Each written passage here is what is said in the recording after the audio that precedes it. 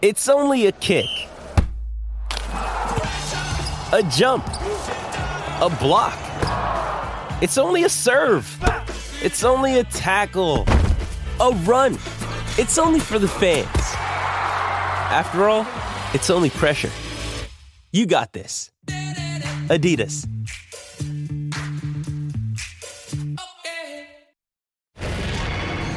Pardon the interruption, but I'm Mike Wilbon. It's National Tell a Lie Day. Tony, you want to tell a lie to our viewers? Tony Kornheiser, our viewers, I have too much respect for them. I'm lying. I'm lying to them. Totally lying. Not a way to build a relationship with the viewer. You know what I'm saying? Not. They know us for a long time. They know you have contempt for them, and they know that I'm on their side. I think that's been the dynamic for all these years, don't you think? Welcome to PTI, boys and girls. In today's episode, the Saudi Tour tries to make its mark at the Masters. Victor Wembanyama goes ham. What does that mean? Ham. And Scott Van Pelt joins us for 5 good minutes. But we begin today with Connecticut again getting a double-digit win in the NCAA tournament, this time by 17 points over San Diego State to win the national championship. Connecticut won its 6 tournament games by a total of 120 points. That is a dominating run. Wilbon, what does UConn's title mean for the school and the Big East's focus on basketball? Yeah, Tony, for me, it's the school first and foremost. Nobody even knows who's in what conference anymore, by and large. I mean, do people know the Marquette's in the Big East? No, they actually really don't.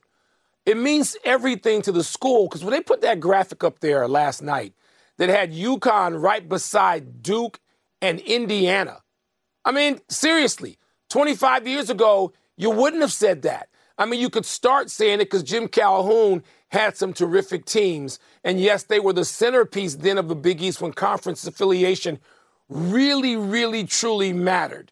And so, Tony, for UConn to be up there, and we all said, well, there are no blue bloods in this thing this year. Yeah, there were. UConn's one of them. And they were even that with 4. And so certainly with a 5th championship since what, 1999, I guess? A 5th championship in that time. UConn's among them. I don't know who. Yeah, I do because I covered the Big East. I covered the Big East, and you were there at the inception of the Big East. And we sat with Dave Gavitt, and we obsessed over this new conference that introduced basketball really and truly to this network. But it means everything to the school. I don't know about the conference. I'm not going to draw a straight line from the Big East to winning the national championship.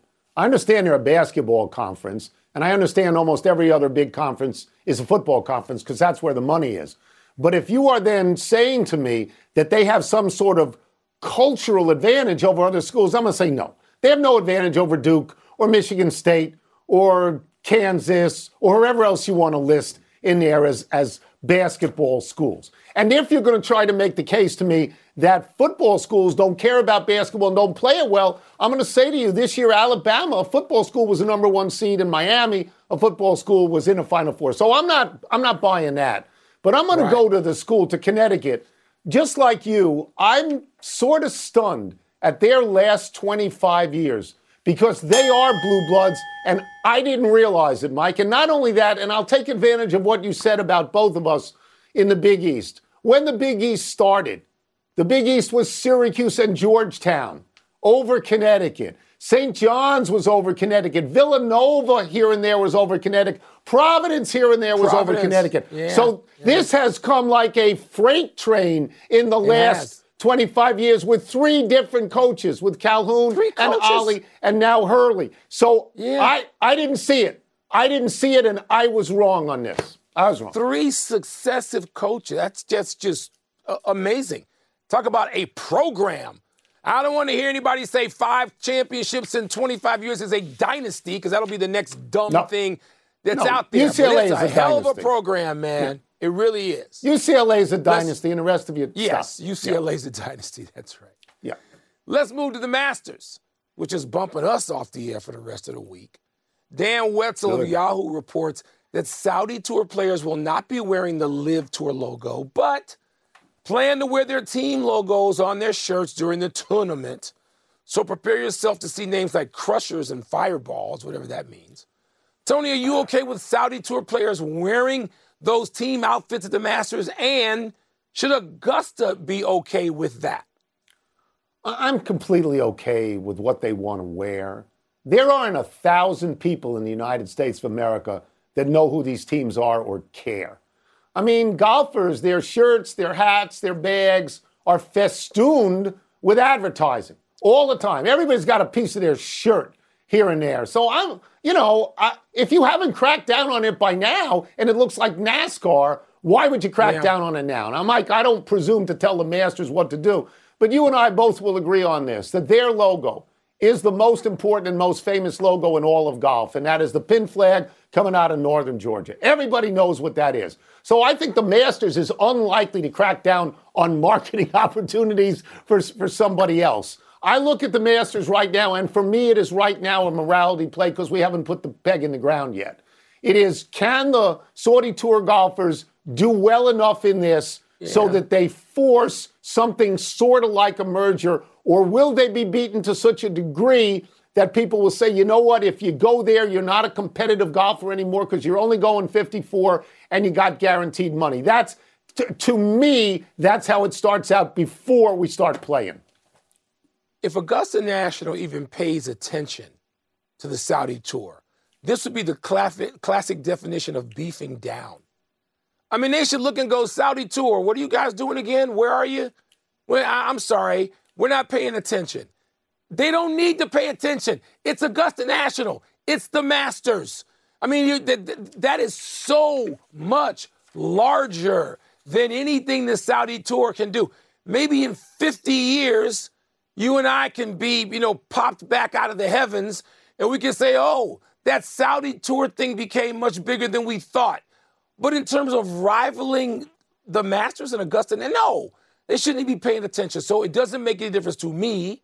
It shouldn't make any difference to them. Let's see some golf. That's all I care about this weekend. Let's see some golf. I would tell you this. I think I'd like to be a fly on the wall at the Champions Dinner to see if there's any tension. Just to see. I don't know that there would be. We move on. Perhaps you've seen the recent Victor Wembanyama highlight where he misses a long three, charges in for the rebound, slams it through the hoop one-handed. This highlight apparently so moved one Western Conference executive to say, and I'm quoting here, "We're going to all regret not tanking every game to get this dude." Dude, unquote. Wilbon, is the highlight that convincing to you? No. If that's what you need to convince you, then you're dope and you haven't been paying attention since last year, since last spring. You haven't been paying attention. It's his game. It's his talent. I mean, that's what it is. It's not some highlight, but we are now governed by highlights. I don't know how old this one Western Conference executive is, but it sounds like listening to the conversation in the backseat of my SUV when I'm driving 14 and 15-year-olds around, because they don't even want to watch the games. All they do is watch the highlights. They watch the clips. Highlights. This guy should be bigger than that. He can get the actual games beamed into his office or onto his phone to watch more than the clips of Mr. Wembanyama. Yeah, so as you know, I'm not a TikTok guy and I'm not a YouTube guy. I saw this clip. It's really nice, but I've seen clips of cats playing the piano and singing, so I don't really know where to rate it. Here's the deal. The reasonable response to watching this clip is this. Well, let's see him do it when Antetokounmpo's on the court, and then we'll have something to talk about. And if you want to tanking's stupid because the best chance you have to get that pick is 14%, which means it's an 86% chance against you. So I don't know that works. And to your point about this Western Conference executive, whoever he is, what exactly is his authority? Is he a GM or is he a man who sells potions in a traveling show? I mean, I don't know who he is. I don't know who this guy is. Do we think Wembanyama can be great? Yeah, but you know what, Mike? In the old NBA, when you put a body on somebody, Wembanyama might not be that great starting out.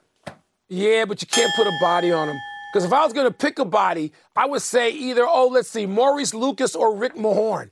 I'd put that body or Charles Oakley on him. But you can't put a body on him, Tone. I will say this in favor of one thing the Western Conference executive said. I would have tanked for him. I would. Because he appears to be that kind of once every other generational player. I was hoping the Bulls would tank, because to get in a play-in and lose to Toronto, where they'll still be in the lottery, I guess, at that point, I'd tank for him. But most teams are not. And I said this going back to October, Tony.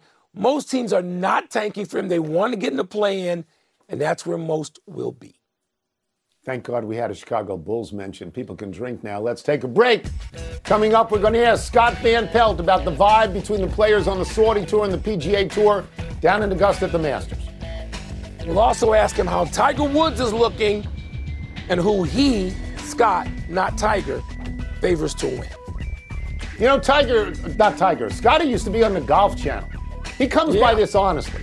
He knows about golf. Weddings are all about the bride and groom, but they're a chance to look your best, too. With a fully custom suit from Indochino, you'll walk into wedding season looking like $1,000,000, even though they start at just $499. It's easier than ever to be impeccably dressed with Indochino. So order your custom suits now and be ready for wedding season.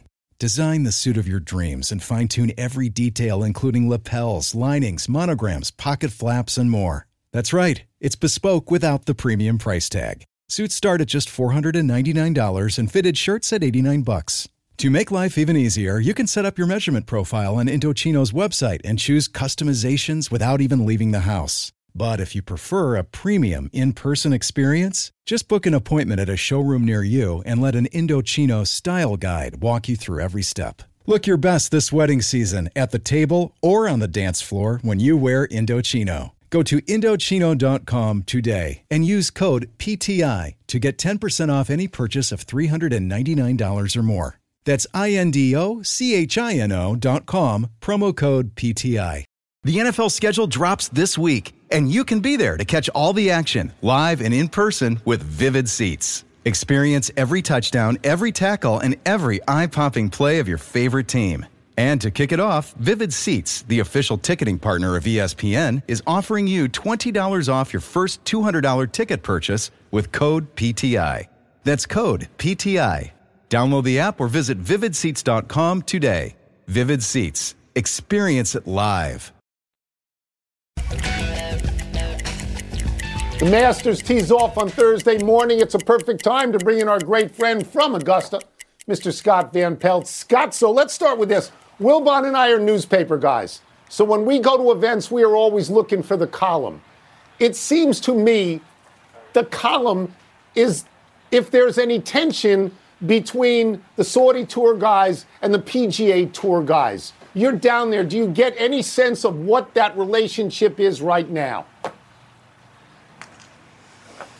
I think, Tony, that largely that fire is fueled by the oxygen of column writers at this point. I don't sense that that's a real issue at all between these players. To that point, Rory McIlroy and Brooks Koepka out practice round on Tuesday afternoon. Now, I think much like any workplace dynamic, there are players that don't like one another, but I don't think that's necessarily new to which tours they're playing on. I understand it's an undeniable angle, and it's the first opportunity we've seen for these guys to compete on the major championship stage.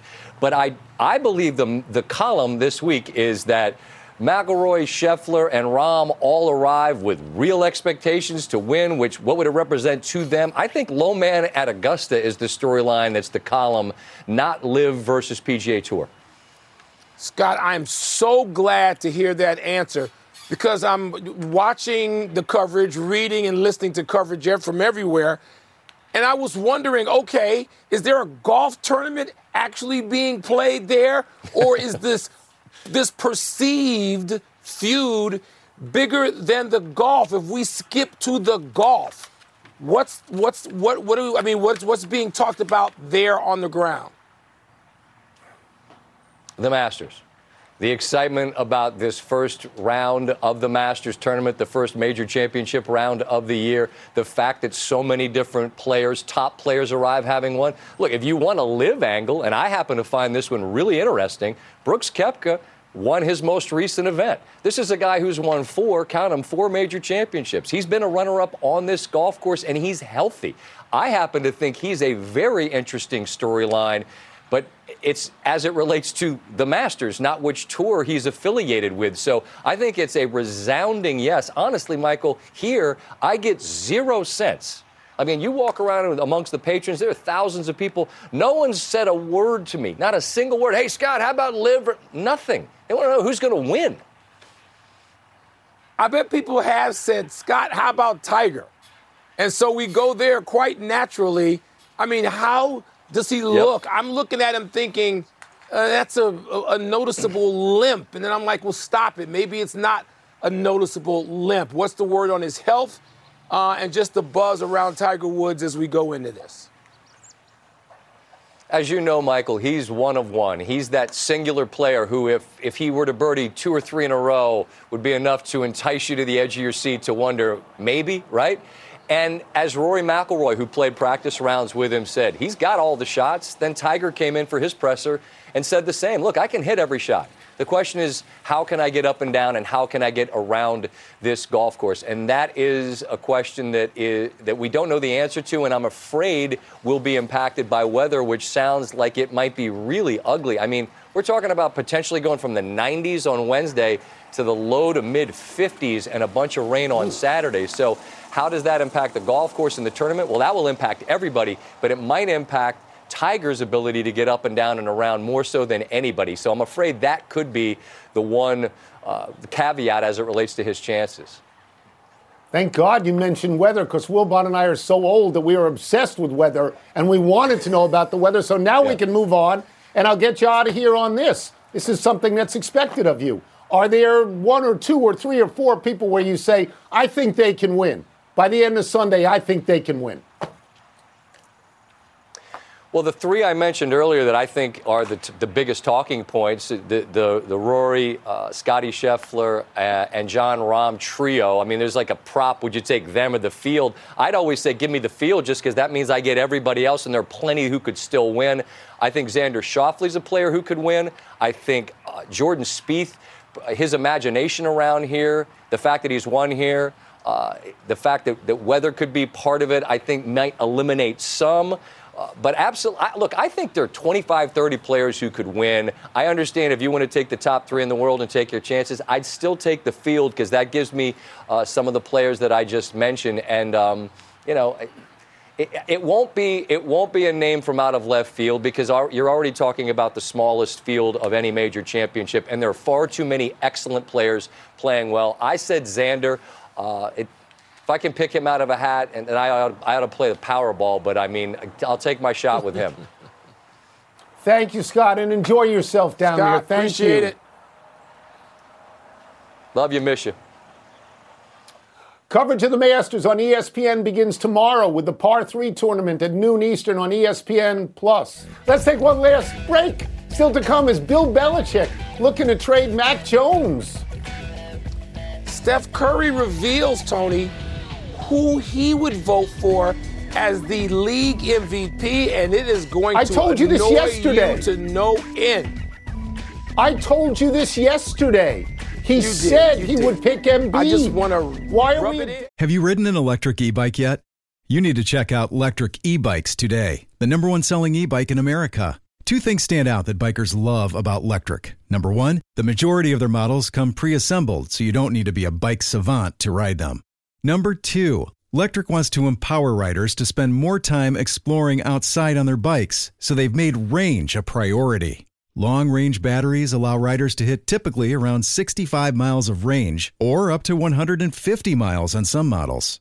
Bonus, Electric has purposefully priced their bikes to be affordably awesome, so you don't have to break the bank to get these sweet rides. See why people who have made the switch to electric bikes have fallen in love with biking again by visiting lectricebikes.com. That's LECTRIC ebikes.com. Now, let's talk about the play of the week. The pressure to follow up Hypnotic and Cognac, weighing heavy on the team. Hypnotic was in the cup, blue, and ready for the play. And boom! Añejo Tequila came in with a smooth assist to Hypnotic's tropical fruit finish. Shaken, strained, poured. It was green and good! The playmaking splash shifted the tempo. Another great cocktail from the Hypnotic team. Every season is Hypnotic and Tequila season. Hypnotic Liqueur, Bardstown, Kentucky, 17% alcohol by volume. Hypnotic reminds you to think wisely, drink wisely.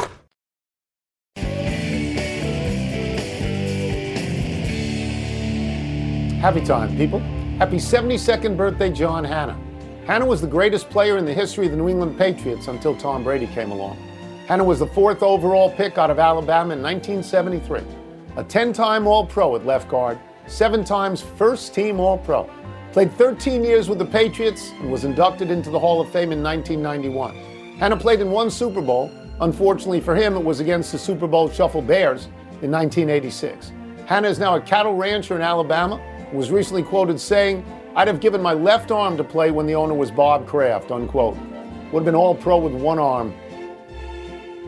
Tony, January 20, 1986. That afternoon, I'm taking Richard Dent, I'm taking Steve McMichael, I'm taking Dan Hampton, and I'm taking the fridge over the great John Hannah. Because I know how that one turned out. He's as great as you said, as everybody said, but not that day. That's right. Happy anniversary, Lorenzo Charles. This is posthumous, but on this day 40 years ago, the NC State forward grabbed Derek Wittenberg's last-second shot and dunked it to win the national championship over Phi Slamma Jamma Houston, the prohibitive favorites. This led to probably the most famous coach celebration ever, Jim Valvano running around and around looking for somebody to hug. The NC State team was Charles, Cozell McQueen, and 3 DC area players, Wittenberg, Sidney Lowe, and Thurl Bailey. First off the bench was Terry Gannon, now a successful sportscaster on NBC and the Golf Channel.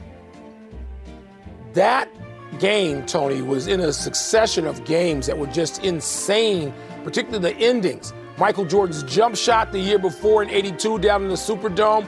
A couple of years later, of course, Villanova against Georgetown. Just a string of games in the Final Four, and the championship game itself where you go, my goodness, how great is this event? I think those games, including that one, made March Madness what it is.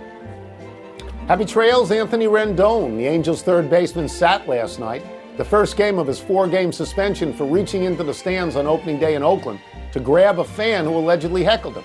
Rendon took a swipe at him. You can't do that. And Rendon later admitted, quote, "My emotions got the best of me. We spoke on the phone. We both apologized for what had happened. I can't be mad, right? I'm a fan of other sports. I like heckling too," unquote. Rendon has been injury-plagued since signing a 7-year, $245 million free agent deal with the Angels, playing only 105 games out of a possible 324. Meanwhile, the Angels are now 3-1, and Shohei Ohtani hit a 431-foot bomb last night. Well, didn't he and Trout just go back-to-back on successive pitches, I think, as well?